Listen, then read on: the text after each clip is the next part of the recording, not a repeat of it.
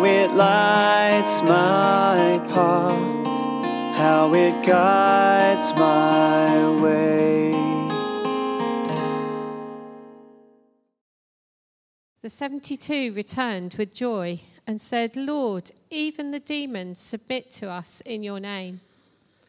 He replied, "I saw Satan fall like lightning from heaven. I have given you authority to trample on snakes and scorpions and to overcome all the power of the enemy. Nothing will harm you. However, do not rejoice that the spirits submit to you, but rejoice that your names are written in heaven." At that time, Jesus, full of joy through the Holy Spirit, said, "I praise you, Father, Lord of heaven and earth, because you have hidden these things from the wise and learned and revealed them to little children. Yes, Father, for this is what you were pleased to do. All things have been committed to me by my Father. No one knows who the Son is except the Father, and no one knows who the Father is except the Son, and those to whom the Son chooses to reveal him." Oh, Jesus, we stand with Kadeem now and just pray that your anointing, Holy Spirit, would be on him as he speaks to us. Jesus, we love you. We come expectant today to hear your words spoken to us, that it will bring life to us as we listen to Kadeem's words and through you speaking through him. In Jesus' name, amen. Thank you so much for receiving me and Rachel and Daniel today. And thank you so much for the worship. I was so blessed by it. I was so blessed that you started with a Wesley hymn, Andy. No, honestly, it's a privilege to be amongst you guys. Cool. And what I want us to think a bit about is the fact that through the incarnation, through this wonderful thing that we've been celebrating, that God became a man, through that, we get to see with crystal clear vision now what pleases God. In the man Jesus, when we look at him and we see the human emotions he expresses, we get a picture, a window into the heart of God. We can see what pleases him, what displeases him. If you think about a very famous verse, the shortest verse in the Bible, Jesus wept.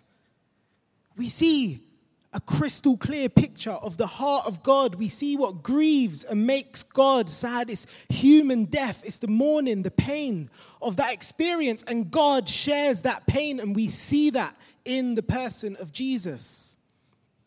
But we can also look at what makes Jesus smile. The moments when he celebrates, the moments when he shows joy, and we see something of the heart of God. We see what pleases him. And I don't know if you caught it, but in this verse, there is an exceptional statement. It's this, that Jesus rejoiced greatly in the Holy Spirit. This is truly an exceptional statement. There is nothing like this in the Gospels. Not only is this word rejoiced greatly, not the usual word the Bible uses for rejoicing, but it's in the Holy Spirit. It's something deep. It's something of substance. And the question is, for us who want to please Jesus, who want to live a life that pleases God, the question is, what made Jesus rejoice in this way? What blessed him? And to answer that, we have to look a bit at the context, the passage we just read out. So this is the story where Jesus sends out the 72 disciples, 2 by 2. And they come back, and this is where we picked up. And it says the 72 returned with joy. And I've put up the Greek word there just to show you this is the usual word for joy. They returned with joy. And of course, who wouldn't? If you went out casting out demons, healing the sick, proclaiming the kingdom, who wouldn't come back with joy? But Jesus responds to them and says, don't rejoice at this. Same word. Don't have joy at this. And he says, I tell you, rejoice that your names are written in heaven. Rejoice that God knows your name. Rejoice that he's pleased to call you one of his own, that your name is recorded in that book of the people that belong to him, who know him and who loves him. And then in the very next verse, or as Luke says it, in that same hour, Jesus puts into practice what he was telling the disciples to do. He says, in that same hour, he rejoiced greatly. And this is a more intense kind of rejoicing. It shows the depth of Jesus' joy in what? That these disciples have been caught up in this thing where they're relating to the Father through the Son, and they're knowing the Son because the Father has showed it to him. Basically, because these disciples, who are practically nobodies, have come to know God. That is what has brought Jesus joy. And we see something of a party breaking out amongst the Trinity as Jesus rejoices in the Spirit and then calls out to his Father. It is an incredible moment. Why? Because they've entered into a relationship with the Father and the Son and the Spirit. And I wonder if this reminds you, this talk of joy in heaven and knowing God reminds you of some stories that Jesus told, the parables of the lost things. Because he puts these three parables alongside each other, the lost coin, the lost sheep, the lost son. And they have so many similar components. And when you look at the components that they share in common, it kind of emphasizes the point that Jesus is making by sharing these three parables together. And one of them, if you look in Luke 15, one of the things every parable shares in common is these words right at the end when the lost thing is found. Rejoice with me, for I found my lost sheep. Rejoice with me, for I found my lost coin. It was fitting that we celebrate and rejoice because this lost son of mine was found. It is the same sense of joy that Jesus not just shows us is in the heart of God, but teaches us is in the heart of God. And why does it come? Because someone has entered into a relationship with God. And the reason I'm saying this to you is because at the start of this new year, I want to encourage you with the encouragement I'm trying to give myself. I want to challenge you with the challenge I'm trying to give myself. And I'm so glad that so many of you didn't have a New Year's resolution because I've come to bring you one. I want to encourage you that this year in 2023 to make it your goal to bring one person into a living relationship with Jesus. One person, whether that's someone, a friend, a family member, a work colleague, someone in church who you know hasn't quite grasped it yet, someone who you don't know at all. One person to bring into a living relationship with God. Why? Because it causes him so much joy, that kind of deep rejoicing that we see in Luke 10, that we hear about in Luke 15. That is what blesses the heart of God. Is that a good New Year's goal to have? To put a smile on your God's face? And to unpack this, I'm going to give you kind of 3 little preambles about why I'm saying this. And then I'm going to give you 3 very, very practical points about, if you're with me, how you might see this happen, okay? So the first preamble is, I really want you to consider making this a goal for 2023. To bring one person to the Lord. But I also really want you to know that this doesn't have to feel like a heavy thing. And the reason I say that is because when you think about the nature of what we're talking about, that someone would be brought into a living relationship with God, the heavy burden is with Jesus. Yes, there are things you have to do. We're going to talk about that. You have a responsibility. But it is Jesus who reveals himself. It's Jesus who does the converting. So I want you to carry this as a serious goal, but I want you to know that it doesn't have to feel like a heavy thing. The second thing I want to say to you, and this is particularly if as soon as I've said this, you thought, that's not me. I'm not going to be able to do that. I'm not that kind of person. It's for those people over there. And what I want to say is that the Lord needs all different types of people to reach all different types of people. I went to the cinema last week, and as I don't go to the cinema very often, and as I stood in this foyer and was looking around at all of these different kinds of people, I was struck again by this reality, which I believe for a long time, is that there is so many different kinds of people out there, and the Lord truly needs all different kinds of people. So if you think, I'm not very eloquent with words, there are people out there who aren't very eloquent with words that the Lord needs you to reach. If you think, I don't have hobbies like everyone else in church. I like this different kind. There are people out there with those kind of hobbies that the Lord needs you to reach. And I'm not saying that you can only reach someone who's like you. But I am saying that there are going to be people that you can build a relationship with, that you can show and display and describe Jesus to in a way that other people aren't going to be. This is for every single one of us because we need all different kinds of people to reach all different kinds of people. The last small little preamble I want to give is I just want you to think about this. Imagine every single person in this room chose to take this goal seriously. And they decided, yes, I want to make that my goal.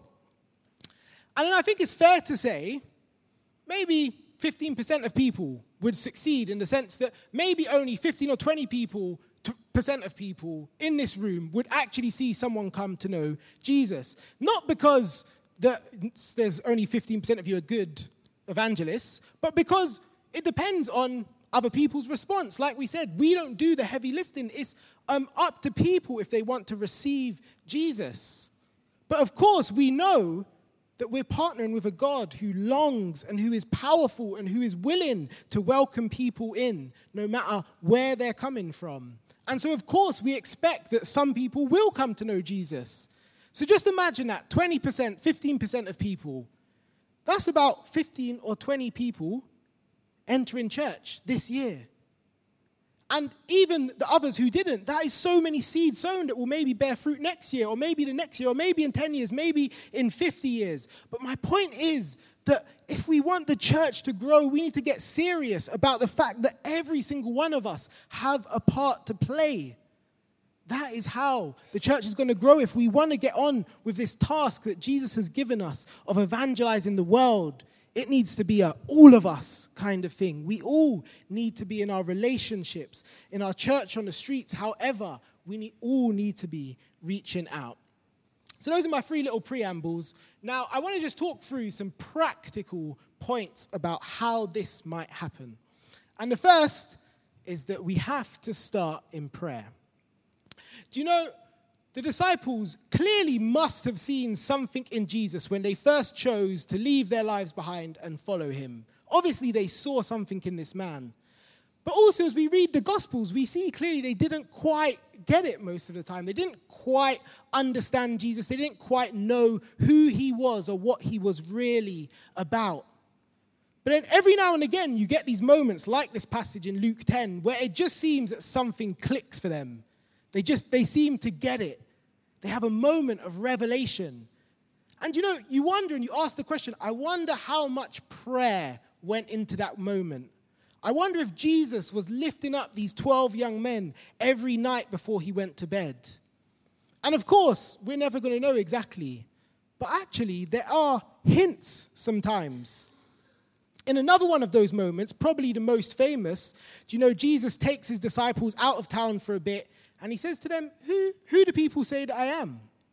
And Peter says, do you know, some say John the Baptist, some say Elijah. And then Jesus comes with the question he really wants to ask. Peter, who do you say that I am? And it's Peter's glory moment. He gets it. He says, you are the Christ, the Son of the living God. It's an incredible story. It's a well-known story.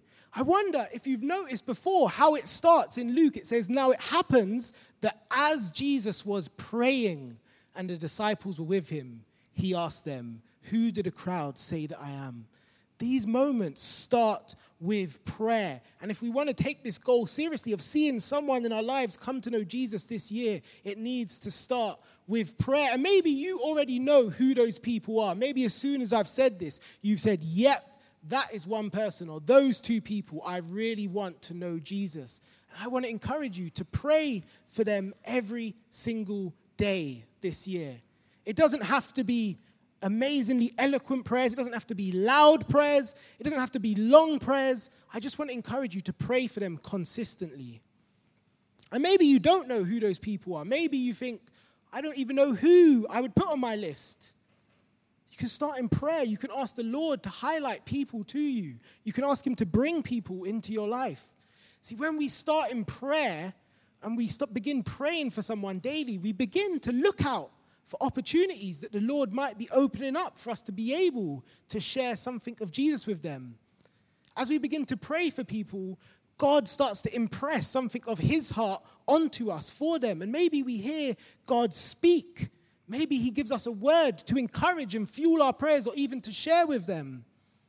But of course, when we start in prayer, what we know is that it is powerful to change things. Prayer is powerful to soften people's hearts, to truly receive Jesus. I want to encourage you to be consistent in praying for these people that we're longing to see Jesus. Over the holidays, I was in Bristol. That's where Rachel's family's from. That's where I lived for a few years. And I don't know if you know much about Bristol, but it has an incredible spiritual heritage. So the Wesleys used to have a base there. George Muller used to have a base there. In fact, many of the houses, I don't know if you know much about George Muller, but he cared for thousands and thousands of orphanages and saw these amazing buildings built by prayer that still stand today. And actually, Rachel used to work in the George Muller Museum. And on this little kind of recreated desk they have of his, he has a record book. He was a very meticulous man. And he has a record of the name of every single child that passed through any of his orphanages whilst he was there alive. And it has the usual kind of details you'd expect, age, when they came, etc., when they left. But next to it, it has a little column, whether they came to know Jesus or not. Because every day he was praying for them. And there's so many yes there. Of course there are some no's. Another incredible story about this man Muller is that, and you might have heard this one before, is that at one point he decided to take up something of the goal that I'm trying to encourage you to take up now. He decided to pray for 5 people that he knew, friends of family members, etc. And for the first year, he was praying every day, and not a single person came to the Lord. But 6 months later, so 18 months in, one of them came to know Jesus. It's a true story. The next year, he began praying, consistently praying every day for these people. None of them came to the Lord. The next year, none of them came to the Lord. It was 5 years later, the next person came to the Lord. Again, continued praying. 6 years later, the next year, 6 years from that 5 years, the next person came to the Lord. He continued praying for 52 years until he died for these 5 people. 2 of them didn't come to know the Lord. And then within a year of him dying, those 2 came to know the Lord. I want to encourage you. I don't know what kind of prayers he was praying. I know he was praying consistently. And I want to encourage you that as you think about this goal, as you think about the people that you want to come to know Jesus this year, to just pray consistently. Just pray every day. There are so many habits we have that we do daily. Just make this one. It doesn't have to be flash. It just has to be consistent. The next point I want to make is that we need to boldly take opportunities. See, prayer is almost everything, but it is not everything. Because when we're praying, we need to actually step into the opportunities that prayer opens up for us. Maybe it's inviting someone to church. Maybe it's sharing something of what Jesus has done in your life. Maybe it's offering to pray for someone when they're going through a difficult time or they're ill. Maybe it's sharing some sort of word that maybe God's given you when you're praying for them in your own time. Maybe it's telling them something about who Jesus is. Whatever it is, when those opportunities open up, we have to boldly step into them. But I'm aware that as I'm talking about this and talking about boldly stepping into opportunities, that we need to not confuse spirit-empowered boldness with worldly boldness. Because the word bold so often makes you think that it means I'm going to be able to say this confidently, the words are going to roll off my tongue, I'm not going to feel a single inhibition, a single feeling of awkwardness or fear, it's just going to be all natural. That's spirit-empowered boldness. Sometimes it is, but often it's not. Often spirit-empowered boldness looks a bit different to that. Sometimes it does come with feeling awkward or feeling a bit scared, but it means speaking anyway. Do you know, when we think of a spirit-empowered, bold preacher, I bet the first person that comes to many of our minds is the Apostle Paul. Because we look at his life, we look at his missionary journeys, and we think, wow, this is someone who went all around the world preaching the gospel, facing persecution, planting churches, making disciples, and he seemed to just do it without a single twitch of his eye. And part of the reason is because we read of his story in Acts, and we forget that Acts covers about 30 years of history in about 30 chapters. There's not much space for detail. On top of that, Acts is about how the word of God just broke out into the ends of the earth. And Paul kind of rides on the coattails of that. But actually, sometimes we get to look at some of the letters that Paul wrote during those times. And we get maybe a bit more of a different perspective of what it was like for Paul. And maybe we get a different perspective of what it looks like to be someone who speaks for Jesus, empowered by the Spirit, boldly. I want to give you an example of this. So in Acts 18, Paul goes to Corinth. I'm going to read out a few verses of this. I'm going to skip a couple verses in between 1 and about 8. So verse 1 says, after this, Paul left Athens and went to Corinth. And in verse 4, and he reasoned in the synagogue every Sabbath and tried to persuade Jews and Greeks, testifying to the Jews that the Christ was Jesus.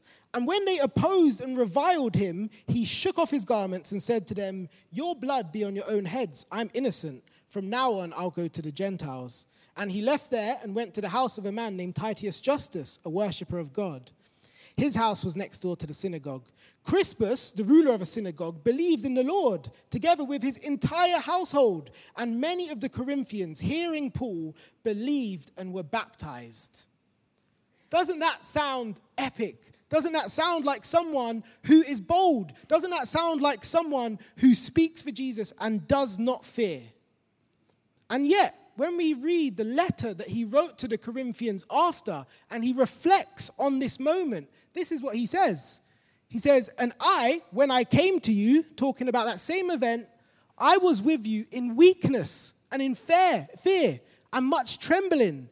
And my speech and my message were not in persuasive words of wisdom, but in the demonstration of the Spirit and of power, so that your faith might not rest in the wisdom of men, but in the power of God. So actually, Paul was amongst them and he was scared. But he spoke anyway. And people believed. But the effect was that they didn't believe in a powerful, bold preacher. They believed in a powerful God instead. Because it was not about Paul. He was not bold in the world's understanding. But he was boldly empowered by the Spirit to speak irrespective of how he was feeling. We see this again and again. In Acts 19, Paul goes to Ephesus, and it seems like the same story. He goes there, he preaches, there are people saved, people receive the Spirit, there's a church planted, he faces persecution, he seems to just brush it off of his shoulder.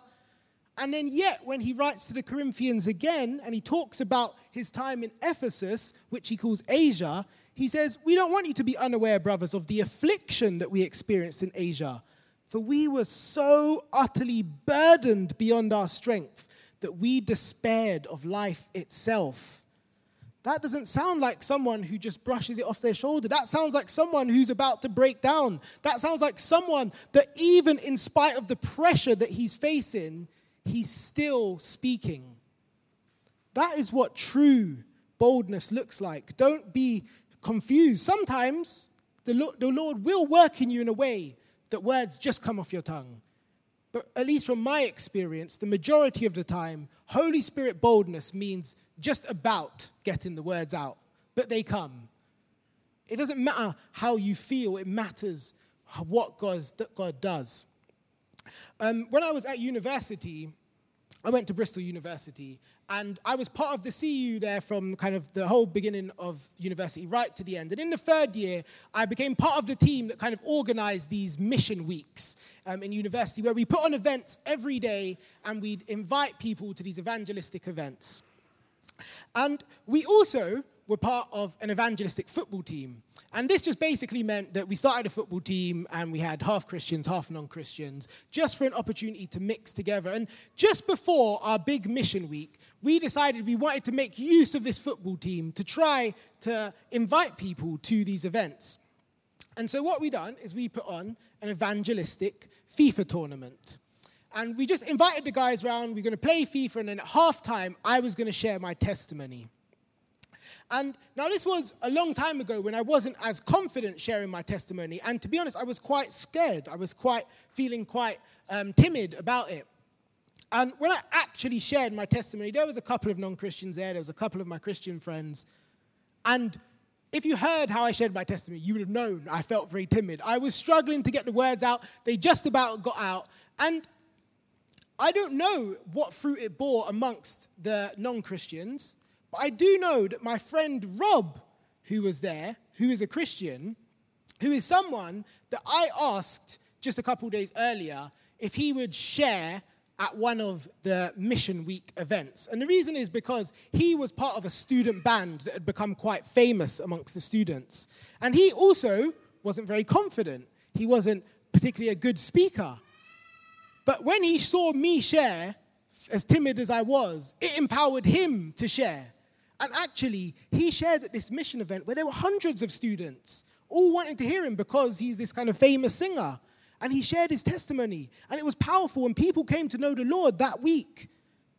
It's incredible that we don't have to feel as if we are the most confident, eloquent speakers, but we do have to take opportunities with the boldness that the Spirit gives us, which may just mean just getting the words out. Okay, so the last point I want to talk about is the bigger picture of evangelism. And this sounds sophisticated. It's really not, I promise. I just want to kind of paint a picture a bit about what opportunities you have to do evangelism in this church. Because maybe you're thinking, yes, I want to do that. But maybe you're thinking, I don't know how, or I don't know where. And this is just something that I wish maybe that someone had told me when I first became a Christian, or first started thinking about reaching people for Jesus. And I really want to ask the question, when I say the word evangelism, what comes to mind? What do you picture? Maybe you picture street outreach, church on the streets. I know you guys do that once a month, once a fortnight. Maybe that's what you picture. Maybe you picture talking to someone, a friend, about Jesus. Maybe you think about having to stand at the front like this and talk to a large group of people.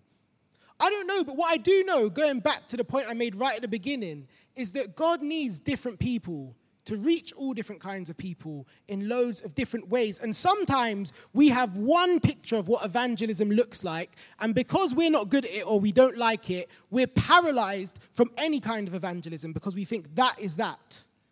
But really, I think when we understand how many different kinds of opportunities there are to reach people and how each thing fits into this bigger picture, it frees us into reaching out in a way that is most natural to us. And B, it frees us to take part in the things that we maybe don't feel so natural in a more free way. And so I just want to talk a bit about some of the ways that we have to reach out to people. And the first one is church on the streets, because I know you guys do this regularly. Church on the streets is a brilliant opportunity to reach people who don't have any Christian friends.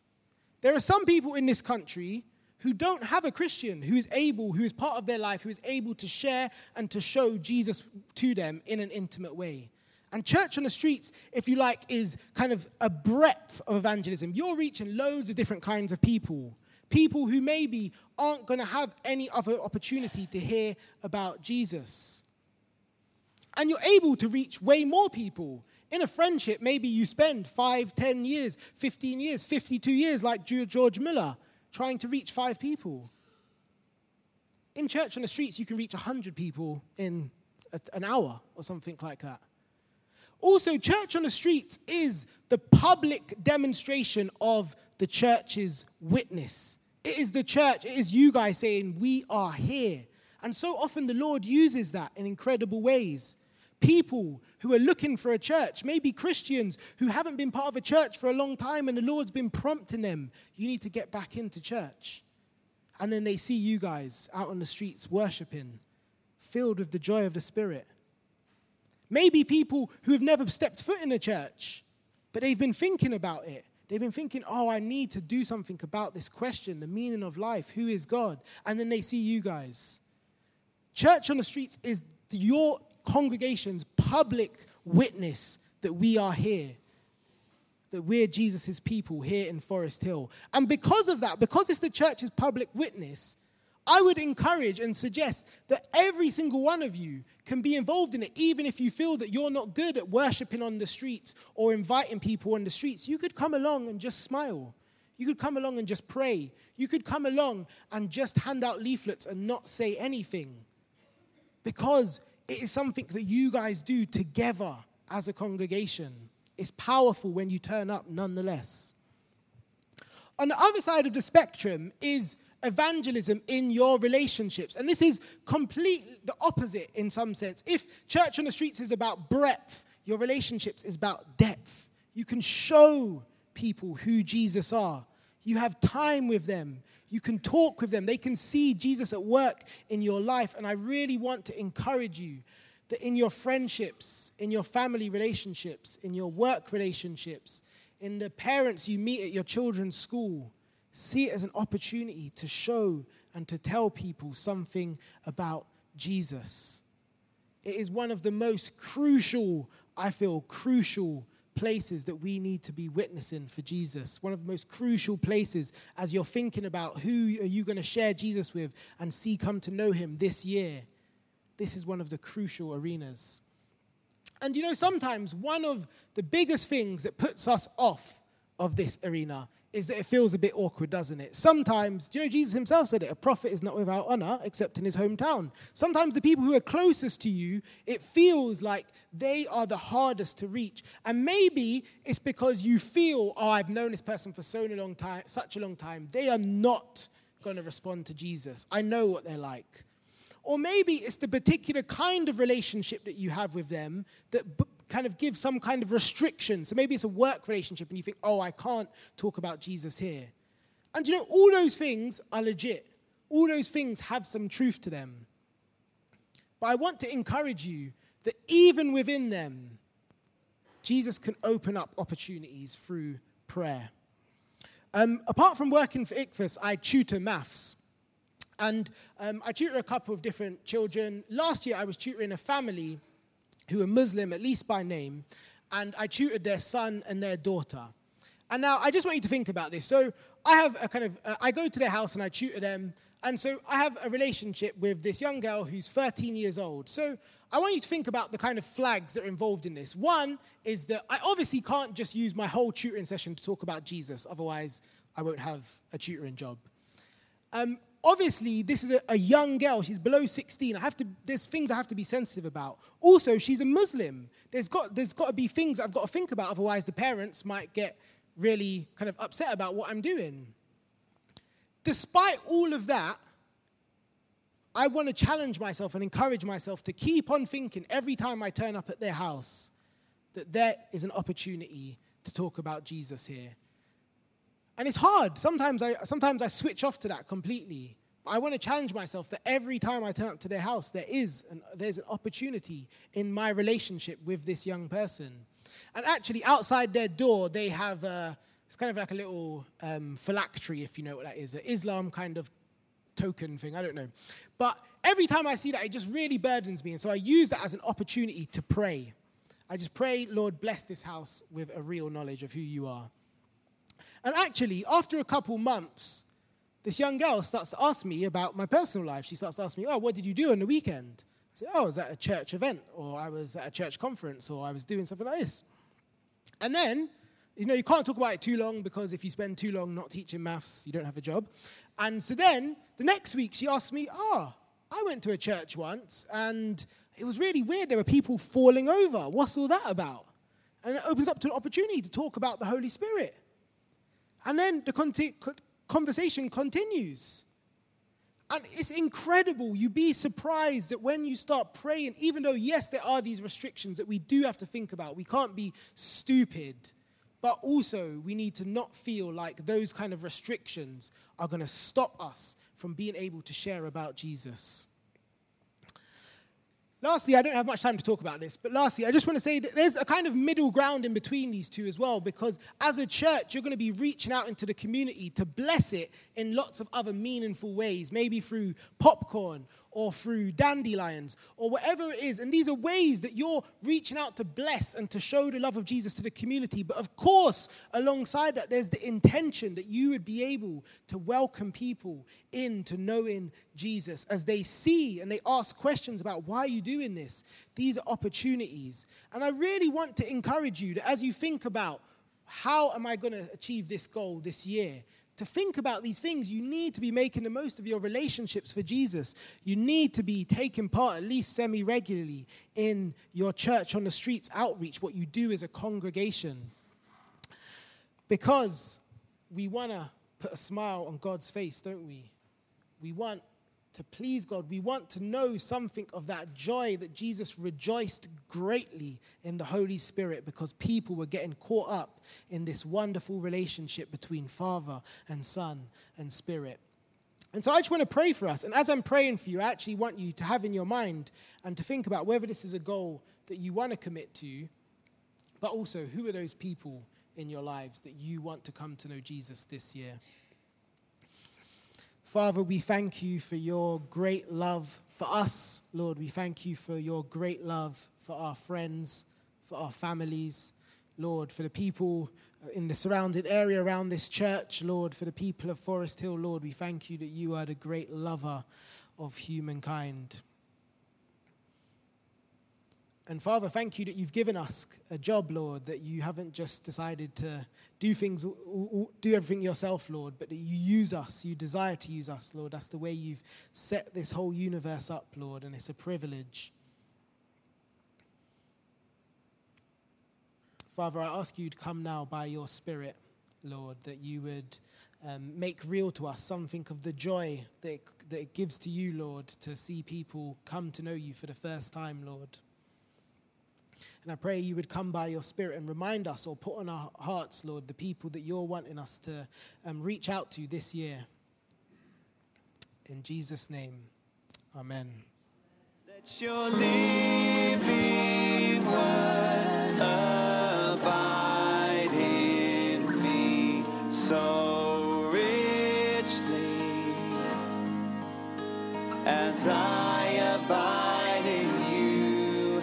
Let your living